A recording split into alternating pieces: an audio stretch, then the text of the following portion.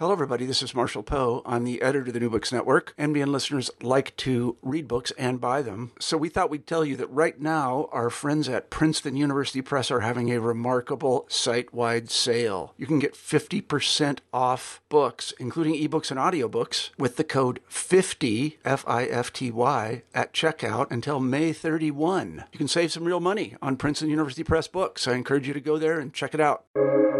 Welcome to the New Books Network. Hello, everyone, and welcome to the New Books in Education Studies podcast series. I am your host, Amanda Jean Swain, at the University of California, Irvine.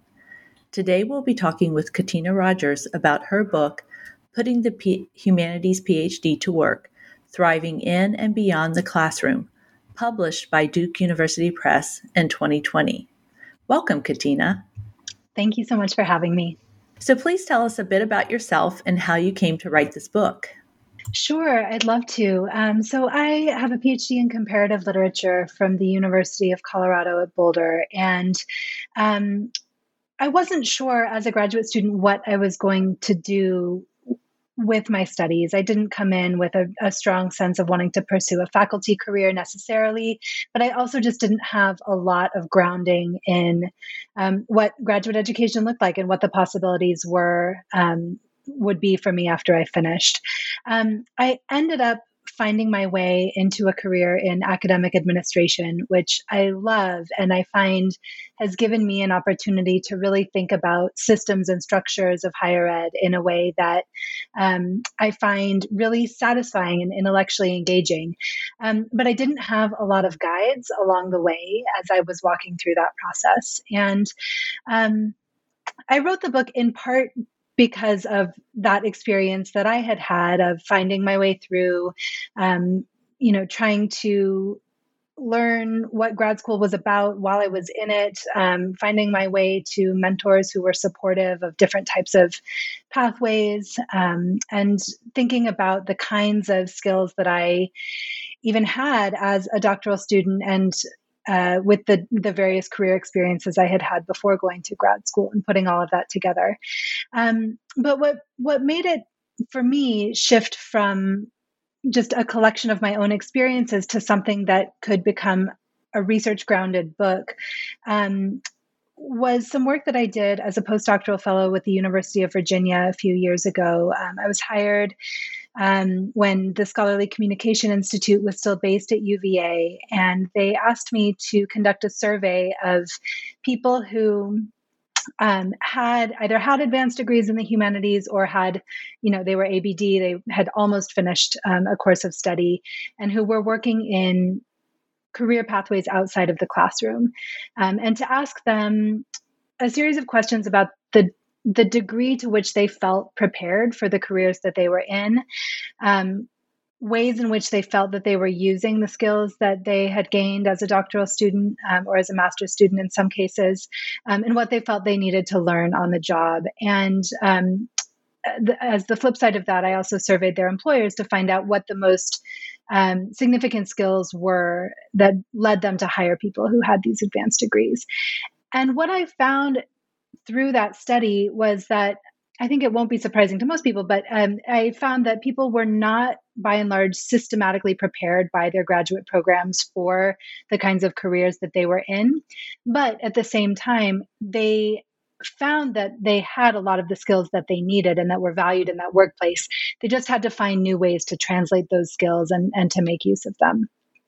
So I wanted to write the book both to embed that study in a broader sense of my own experiences and the experiences of other people who have gone into pathways like mine, and also to ground a conversation about career pathways in a much broader sense of graduate education reform that includes questions of equity, that includes questions of the purpose of humanities education and why we do, what good it can do in the world, and that thinks about things like labor practices. What does it mean that as an academic institution or a collection of academic institutions that we are systematically devaluing one of the main things that we do? If we're undervaluing teaching, what does that mean about our goals and how we understand our mission. So I think that the book is, I intended it to be both something that provides some really concrete advice, both for people who are thinking about their own pathways, and also importantly, I think for faculty members and advisors who are guiding students and creating structures for doctoral students in their programs, but also to zoom out from that and really think about how these questions of career pathways fit into that broader picture, as well as the intellectual project of doctoral study more widely. I think that's what's most striking to me about your book is that it is very concrete and practical about post-PhD careers, but it's tackling three very big issues in academia all at the same time in a very readable and fairly short book. So it's quite an accomplishment, I think. But these post-PhD careers, university and academic labor practices, and inclusivity and equity, and what that could truly look like. So before we start to get into the details, I'd like you to talk a little bit about not just the concepts and but I think the values that undergird your approach in this book. Mm-hmm.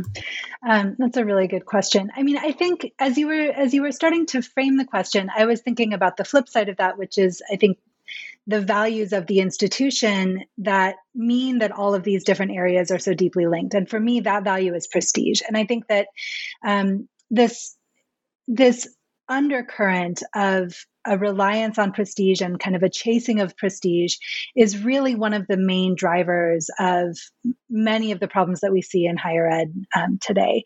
And I hope that my book takes a counter approach to that tries to look at a sense of, both instrumentality, I guess, like what the humanities can do in the world, what it means to pursue these deep and complex lines of inquiry when we're going through so many, moments of societal upheaval at the same time. What is the good of that study? And along with that sort of instrumentality, also just thinking about a broader sense of public value that goes beyond a question of utility, thinking about, do we or can we collectively see higher education as something that is a public good, as opposed to something that serves private gain and that serves this economy of prestige? So I think that emphasis on the public good is something that I hope people come away with.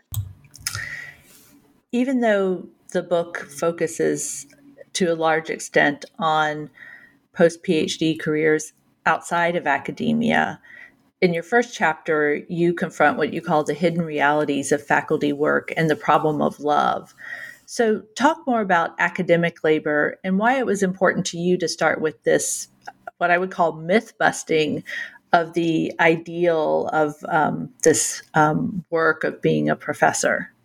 Sure. Oh, gosh. I mean, I think that one of the challenges that we run into when we try to talk about different types of pathways for people who have PhDs is that things automatically end up in a hierarchy, whether we intend them to or not. And so when we're talking about academic and non-academic, or academic and alt-ac, or however you want to frame it, there's always this recurring sense that still the desirable pathway is, a tenured professor at a research institution. But I think that without really deconstructing that a bit and thinking about what that actually looks like as work, there's not really any way to have a full conversation about what we are looking for out of work. I think that, it's so common to think about a faculty career as something that is vocational. I mean, almost in the religious sense of vocation, that it's something that someone feels called to do, that they love to do, and that they find value in doing. But when you see that as a vocation, when you see it as something you love, rather than seeing it as work, it's very easy to slide into a situation of labor exploitation. And I think this is part of how we end up with so many adjunct positions that are so grossly underpaid and undersupported, is that there's this institutional sense that we shouldn't be doing this work for wages. We shouldn't be doing this work for stability and benefits. We should be doing this work because we love to teach. And I think that is a very dangerous line of thinking. And so along with that, I mean, I think that in many cases, even people who do find their way into tenure track positions are often surprised by what that work looks like when they get there. There's just a lot that we don't have a chance to see as graduate students, and a lot of it is not glamorous.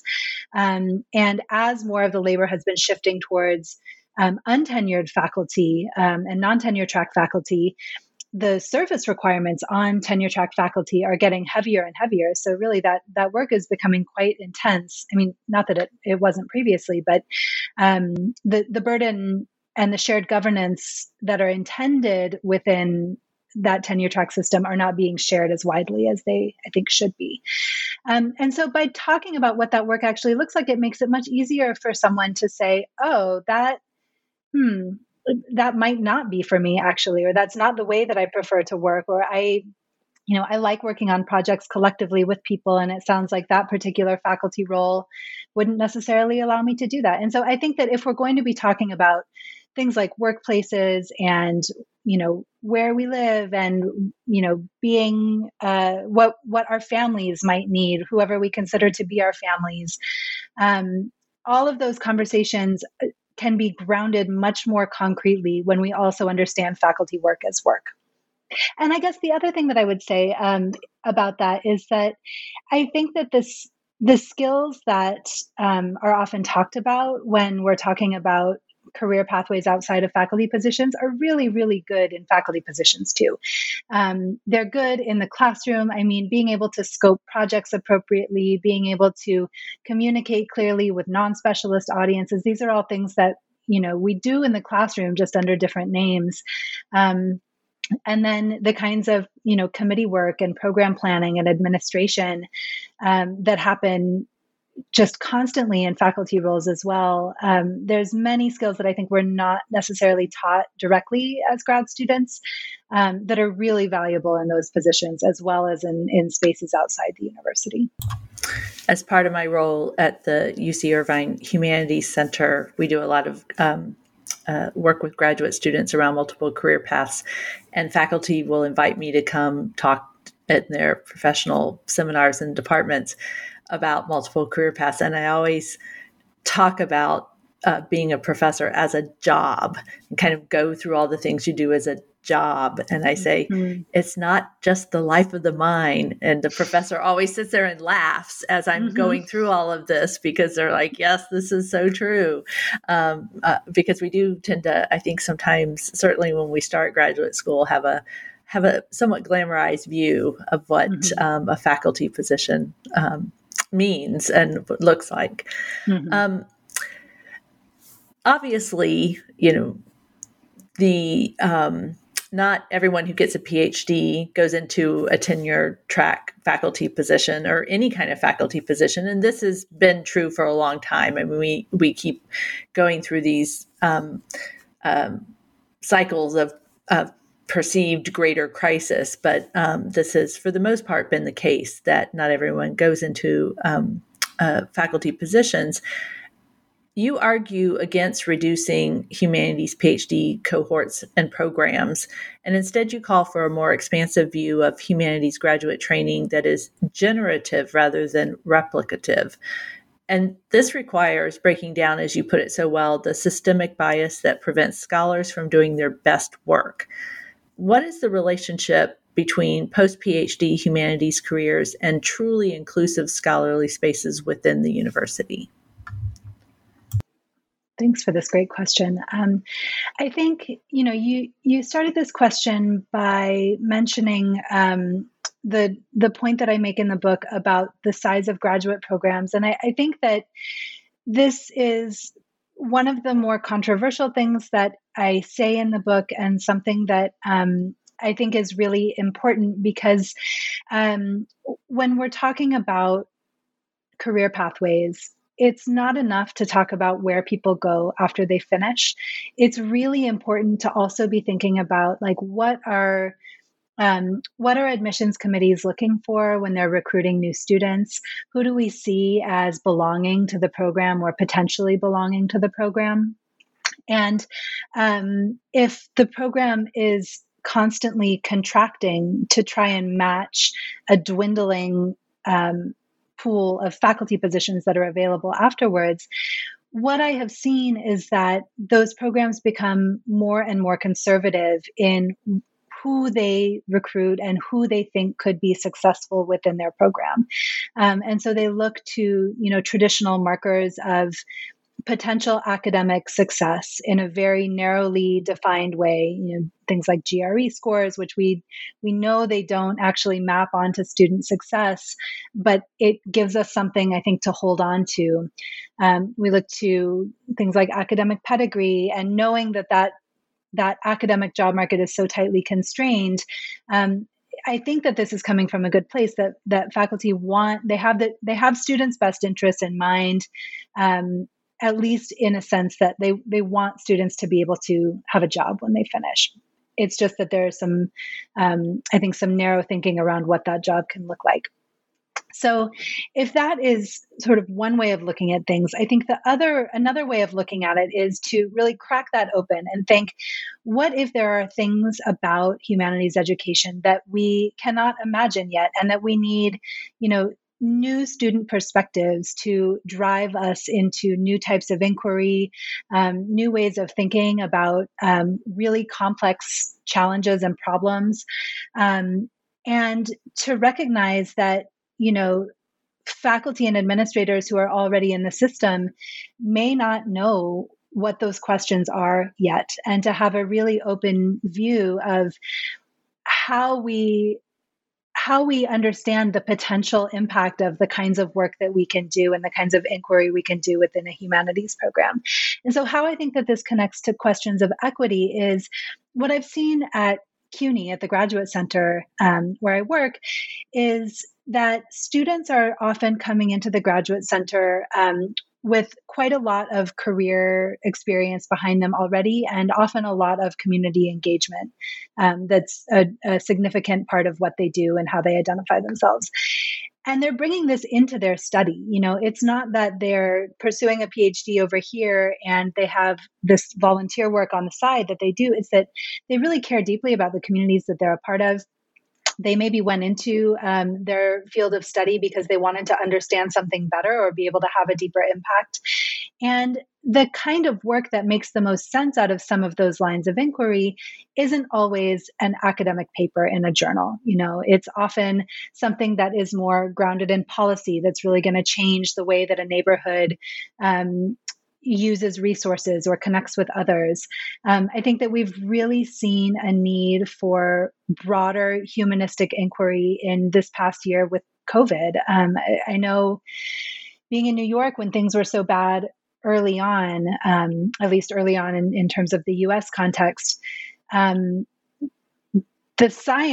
questions around science were definitely at the forefront of what I was hearing in public rhetoric. But underlying that were a lot of really complex humanistic and social science-based questions that were not being asked until a bit later, about why communities of color were more severely impacted in New York than others, why we were seeing ties between, job loss and the connected economic issues, and healthcare access and intergenerational housing needs. All of these things were connected really deeply. And the first questions that were mainly around science and the ways that the virus was transmitted were not getting at these complex issues. And so I think that if we can think more broadly about recruitment, about admissions, about who we're looking for as potentially contributing to the intellectual projects of our programs and departments, then that opens up a lot of possibilities for where that scholarship can go. I think one of the difficult things around that is that we have to be prepared to support those scholars and support that scholarship along the way. And I think that's where sometimes good intentions and systems and structures don't always quite align. I think this is where you see, things like tenure denial cases, often of scholars of color, often of women of color, because they've been brought in to work in a particular way, but in the end, that type of work was not well supported. I think we see this in some digital humanities spaces as well, where someone is brought in to do innovative work, but then nobody knows how to evaluate it. And so it becomes something that's difficult to support.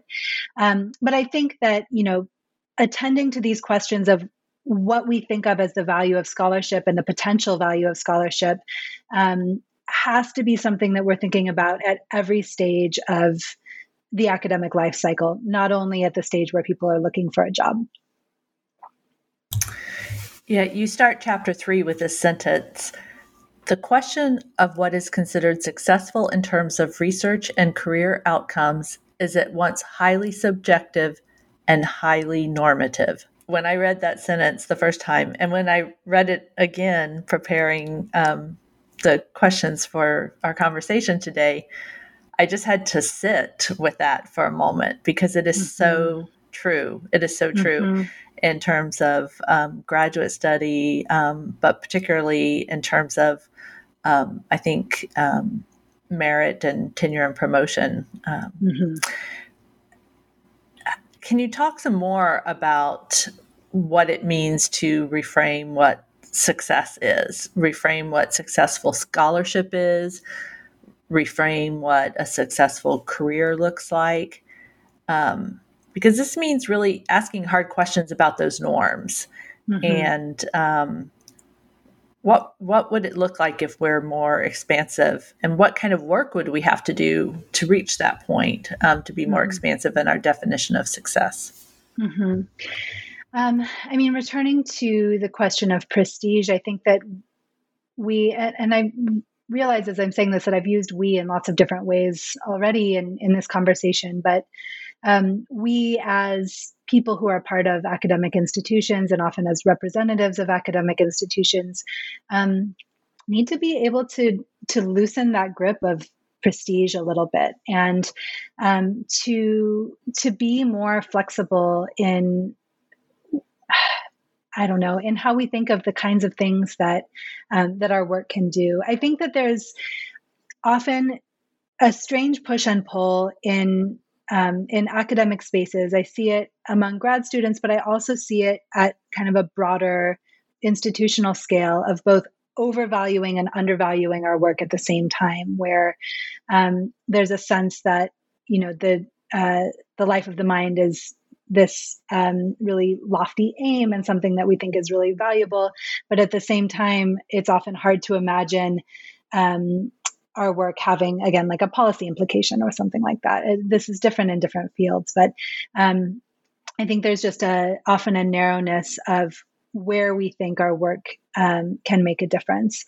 And so reframing that, I think it can happen at many different scales at the same time. One of the simplest things is for institutions to be aware of where their alumni are going and to really celebrate that fact, not only to celebrate the kinds of academic positions that people are landing in, which I think is pretty common on university websites, but has anybody placed an op-ed? What kinds of interviews are people doing with press or with other mainstream publications? What kinds of jobs are people doing in, different corporations or government agencies or anything like that? It's really easy to lose sight. It's easy for institutions to lose sight of what people are doing and to really make that visible. But one of the things that I emphasize in the book is that, especially for people coming in as grad students who may not have a lot of grounding in what doctoral education looks like, who may not have, this was the case for me, who may not have, family who have gone to grad school or that kind of thing. People are always assessing the signs around them to try and get a sense of what is expected, what is valued, what should they be doing, and things like what's available on the website and whose voices are celebrated is really something significant that people can interpret, and I think do interpret in the ways that it's the ways that it maps onto the institution's values. So celebrating the existing successes, I think, is one thing. I think that, so I've been reading a book called Emergent Strategy by Adrienne Maree Brown. And one of the things that she talks about, this is in a context of community organizing, but she talks a lot about fractals and the ways in which a fractal is has the same pattern at the smallest scale as at the largest scale. And I've been thinking about this in academic spaces and in academic reform in particular, in thinking about, what are the things that we can do at a small scale in, say, if you're teaching, what can you do in your own classroom to make these kinds of possibilities more commonplace, more part of the accepted norms, something that students come to expect. And then how can that then, that looks very different at an institutional scale, but within a classroom, it might be doing project-based work, having students create something for their final project that is meant to be read or engaged with by a different audience than just the professor or just the class. Having students do things collaboratively also, I think, just changes the relationship to the work and this sense of what intellectual engagement does and can look like. So I think starting even at those smaller scales can be a really significant part of how to start to shift these really sticky norms and patterns of socialization.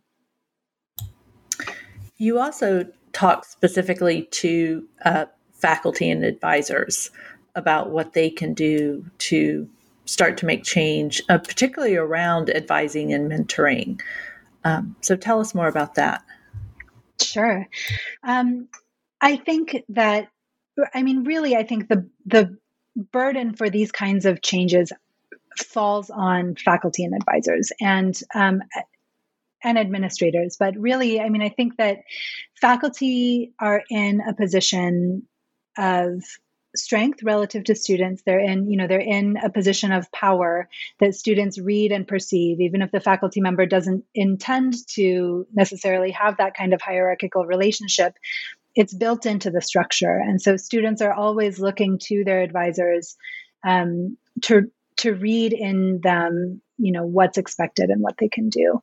I think that mentorship is really important and really tricky in this context because it often is something that happens in very individualized circumstances. It's one-on-one conversations between a student and a faculty member.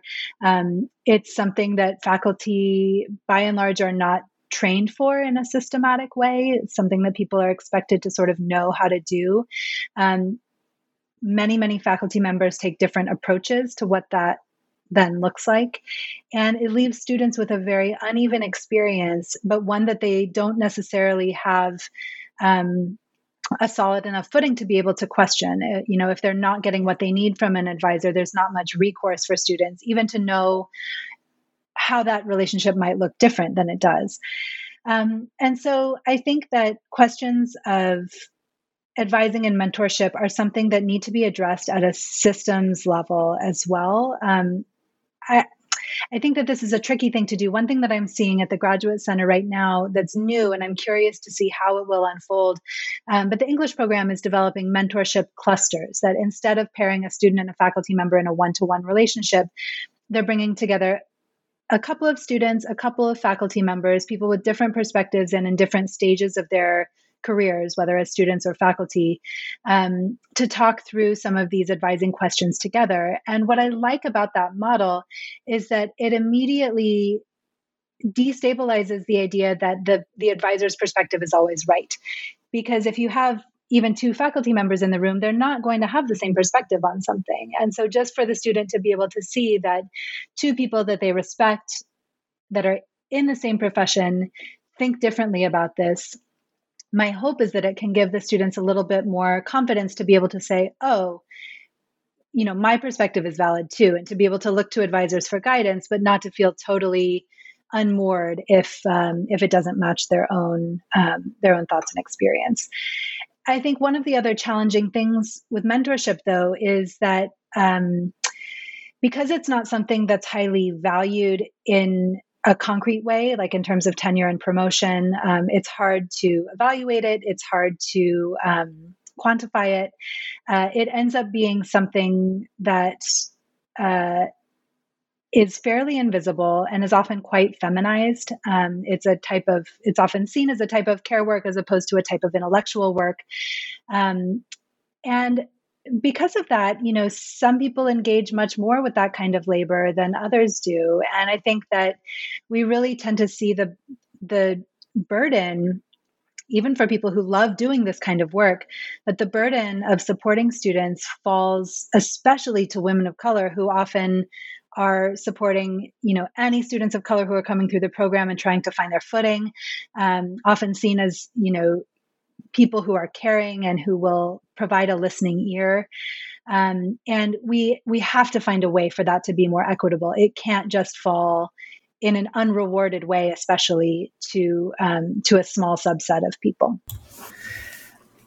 And on the other side, of course, you have the graduate students. And I know from my work with graduate students that they often feel pretty buffeted by all the external forces of faculty expectations, the uncertain academic job market, not really knowing how to look for other kinds of jobs, and those job markets also being uncertain because typically if the academic job market is not doing well, it's because there are larger economic forces at play, which might make, other job markets also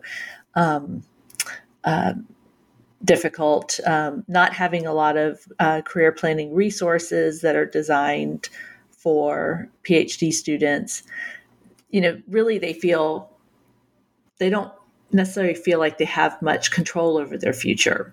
Mm-hmm. So what can humanities graduate students do for themselves, and in what ways can they be taking action to shape their future?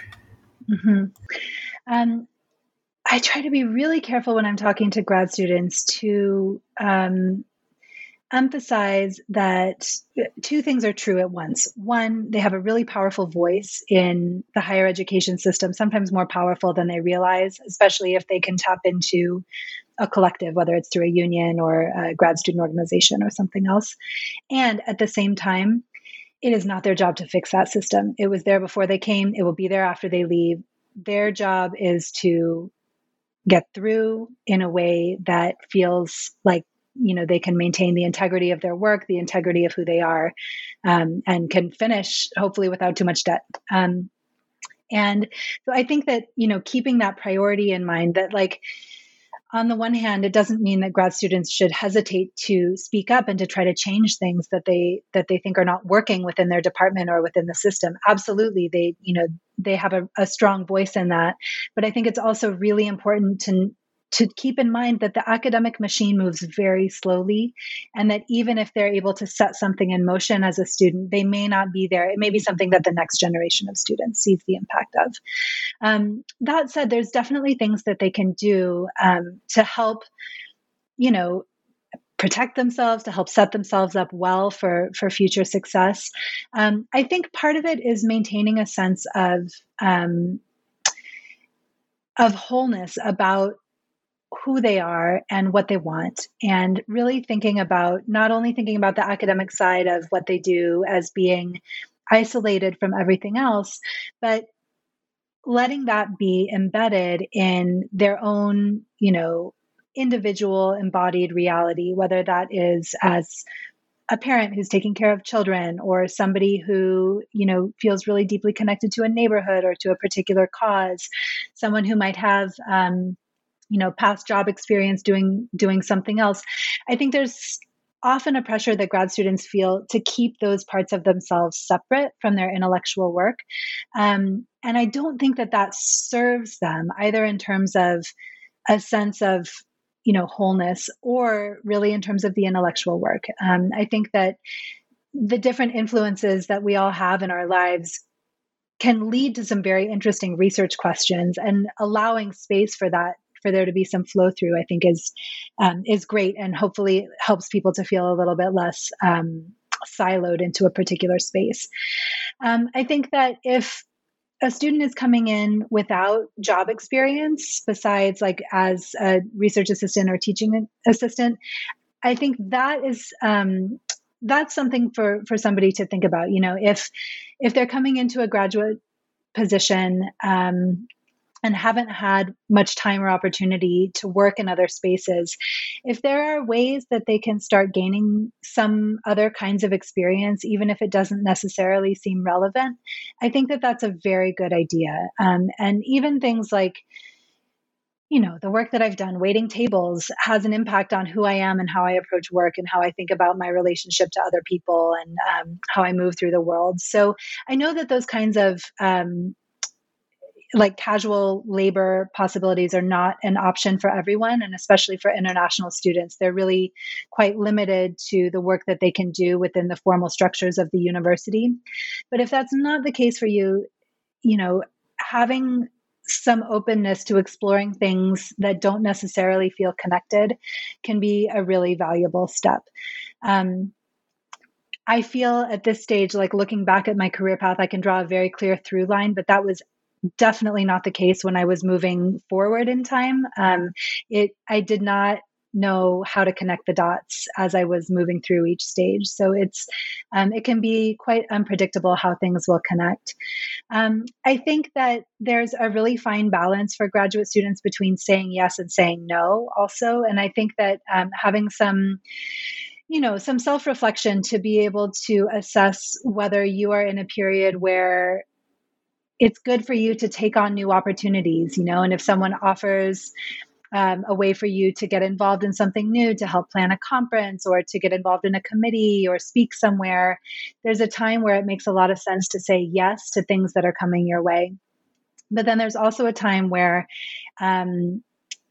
the cost and benefit of those opportunities is not necessarily paying off anymore. And so having that equation is different for everyone, but maintaining some focus and knowing that once your dissertation is finished, it's finished forever, and being able to keep that goal in mind and wrap up in a way that suits the work and suits you and the other needs that you have is really important as well.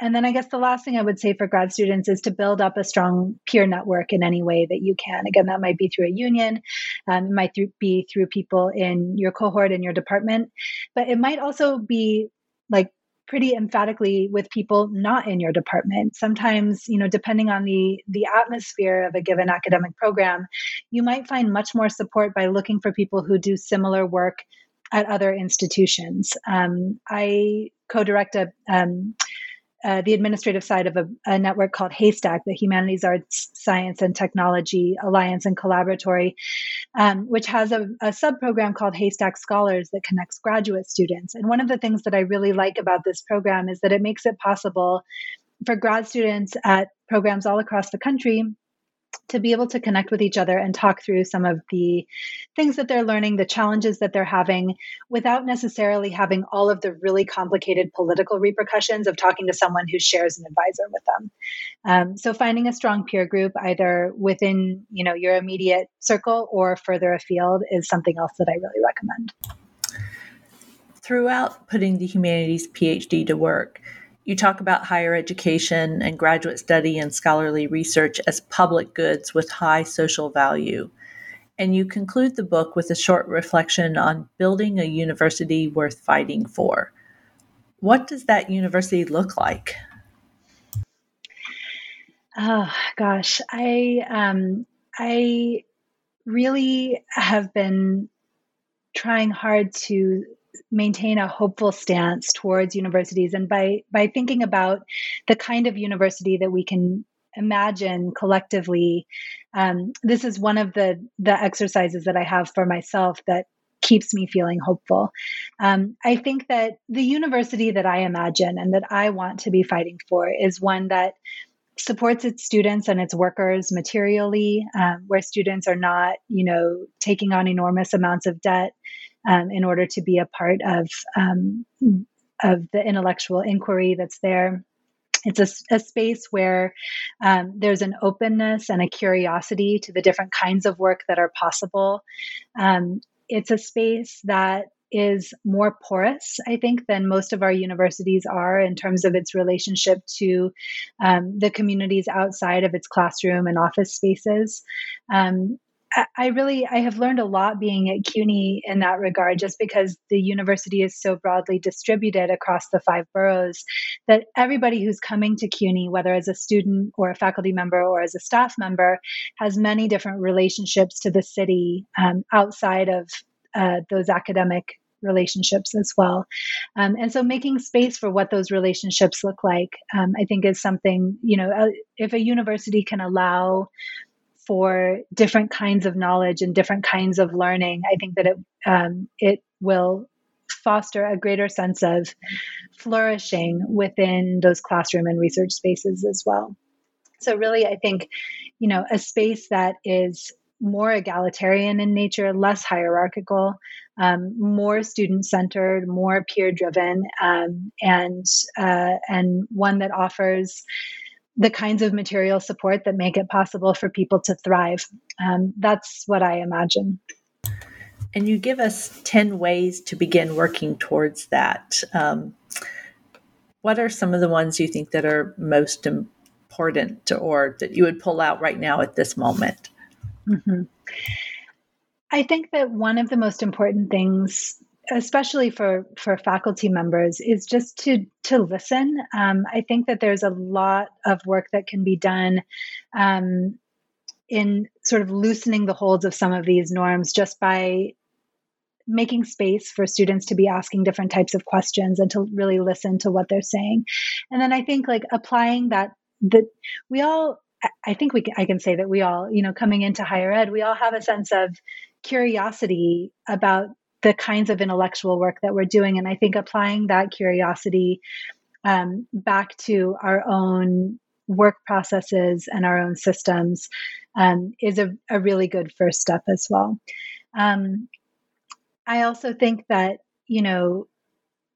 there's a balance to be had between staying focused on the here and now and having a sense of the broader picture that's important in thinking about how to get started.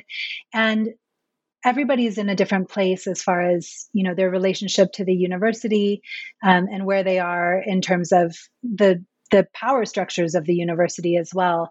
I think having some awareness about what's possible within those spaces and trying to find that balance between, what can I do today in terms of what I'm asking of students or the kinds of questions I'm asking within my program, and what are the bigger questions that I can start thinking about at a structural level that I may not see, come to fruition.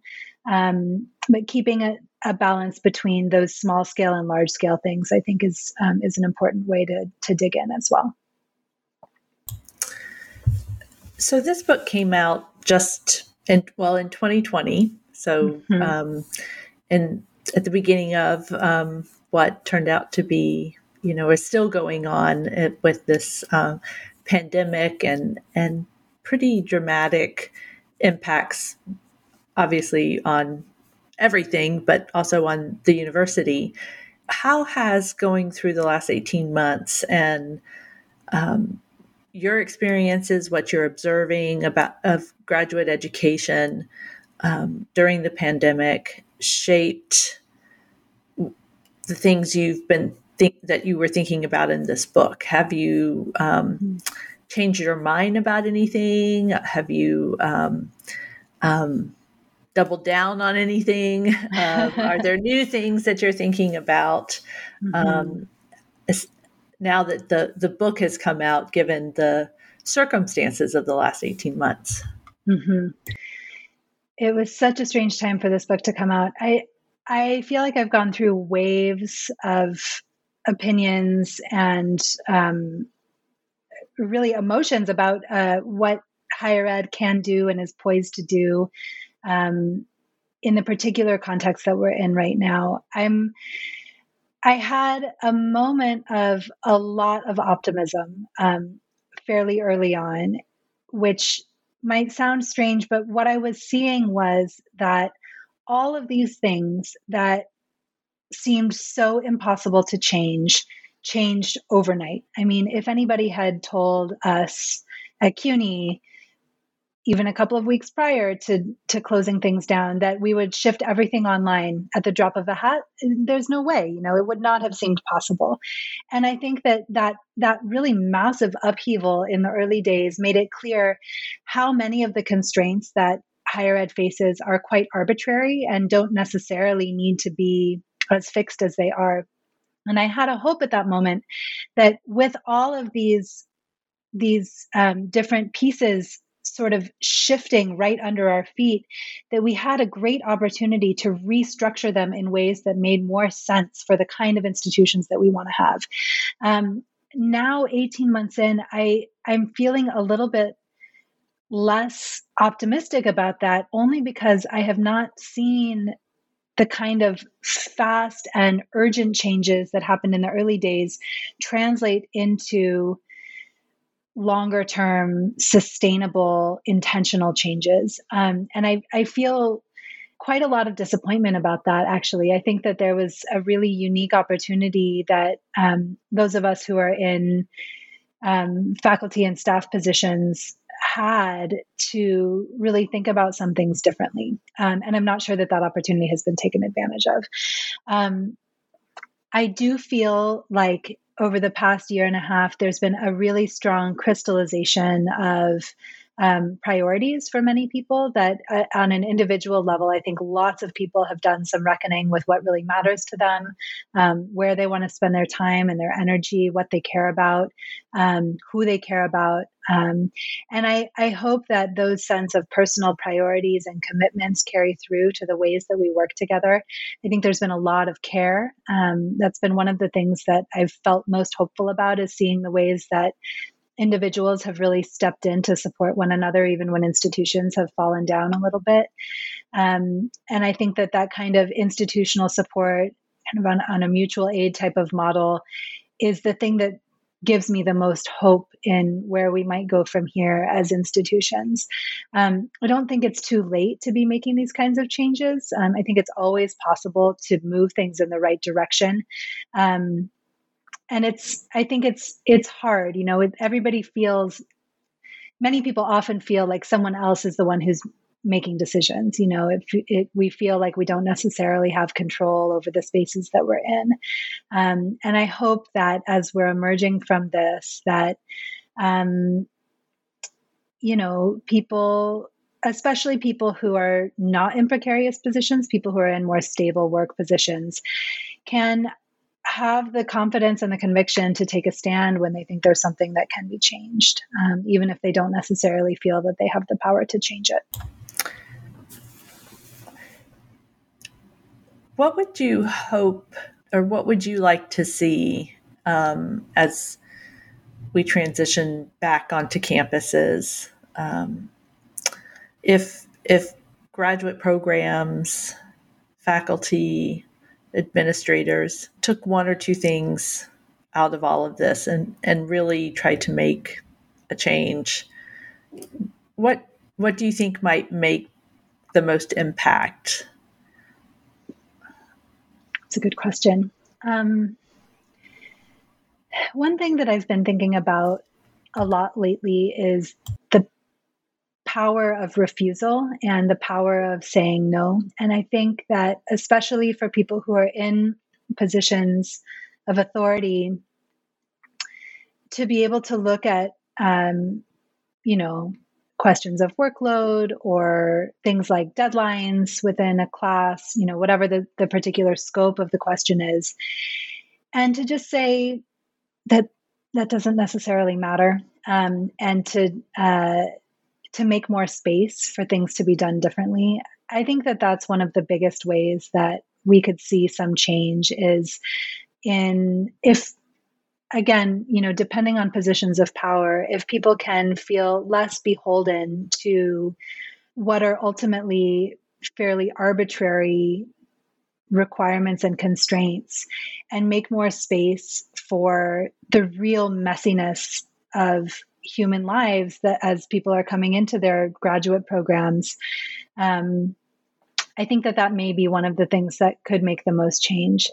This is something that I actually was really glad about, at least in the first 2 semesters of the pandemic at CUNY, was that they transitioned pretty quickly to give students a credit or no credit option rather than a fully graded option. And, I think that makes a lot of sense. I think that things like, the particular ways in which we evaluate work, there's a lot more room for not even negotiation, but just for more ample thinking in those requirements than we often allow for.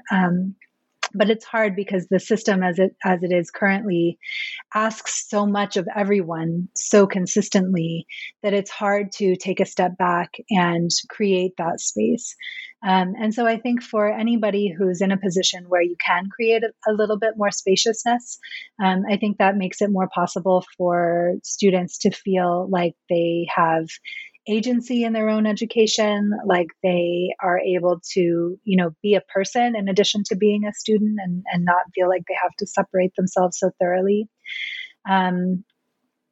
So yeah, I think that in terms of things that are not money, I think that's one of the things that would make the most difference. But ultimately, I think that we need to fund our educational systems better, and this goes beyond what any individual can do, but we need our cities and our states to support higher education. We need to advocate for the fact that this is a public good and that it's something that benefits everybody, even if someone is not attending that particular institution. And I think that without resources, there's only so much that an individual can do to push back on the system. Ultimately, CUNY is so under-resourced, and I know this is true of so many public institutions, but we didn't even have hand soap in half the bathrooms going into the pandemic, so you can't just ask faculty and students to make all of these changes in a vacuum in which they're not, where they don't have the material supports that they need in order to be able to thrive. So I think that those emotional supports and the material supports have to go hand in hand. Katina, this has been a really wonderful conversation about putting the humanities PhD to work. I find it a very thought-provoking in the best kind of way book. Every time I look at it, it gives me new things to think about, both in the big picture sense, but also in the work that I do at UC Irvine. And so I really appreciate that you wrote it. I appreciate the conversations that you've hosted around the publication of the book. And I think that it will continue to challenge us to think about how we do graduate education in the humanities and send humanities scholars out into the world. So I really appreciate the book, and I appreciate you taking the time to talk today about the book for the New Books Network. So thinking now about this, the future, what are you working on now? First of all, thank you so much for having me. This has been such a pleasure to have this conversation. What I'm working on now, I started working on this before the pandemic, and it has really changed valence over the last year and a half. But I'm working on questions of abundance and joy in graduate education and whether such things are possible. I have talked to so many grad students over the last 10 years of my work who are just really worn down by the system, who are, suffering from anxiety and depression, who are feeling, really at their limits most of the time in grad school. And I think that a different mode of working is possible. I've seen it in the programs that I'm a part of at CUNY. I've seen it in some other programs at other institutions. But I am not yet sure whether systems that really support people, that really emphasize a sense of abundance and joy, whether they can only exist at the margins, or whether they can be something that's actually structured into the heart of a graduate program. So that's what I'm working on. I'm looking to feminist writing, especially by women of color authors who have been doing this kind of thinking about sustainability and abundance and joy for a long time, and connecting that with what I've seen as an administrator and what kinds of things might be possible. I do not have an answer yet, but that's what I've been thinking about. Well, I'm excited to hear about that project in process, and look forward to talking to you about that in the future for another podcast as well as in other settings. So again, thank you very much for joining us. And this has been the New Books in Education Studies podcast with Katina Rogers about her book, Putting the Humanities PhD to Work. And so thank you very much, Katina, for joining us. Thank you so much for having me. It was great to be here.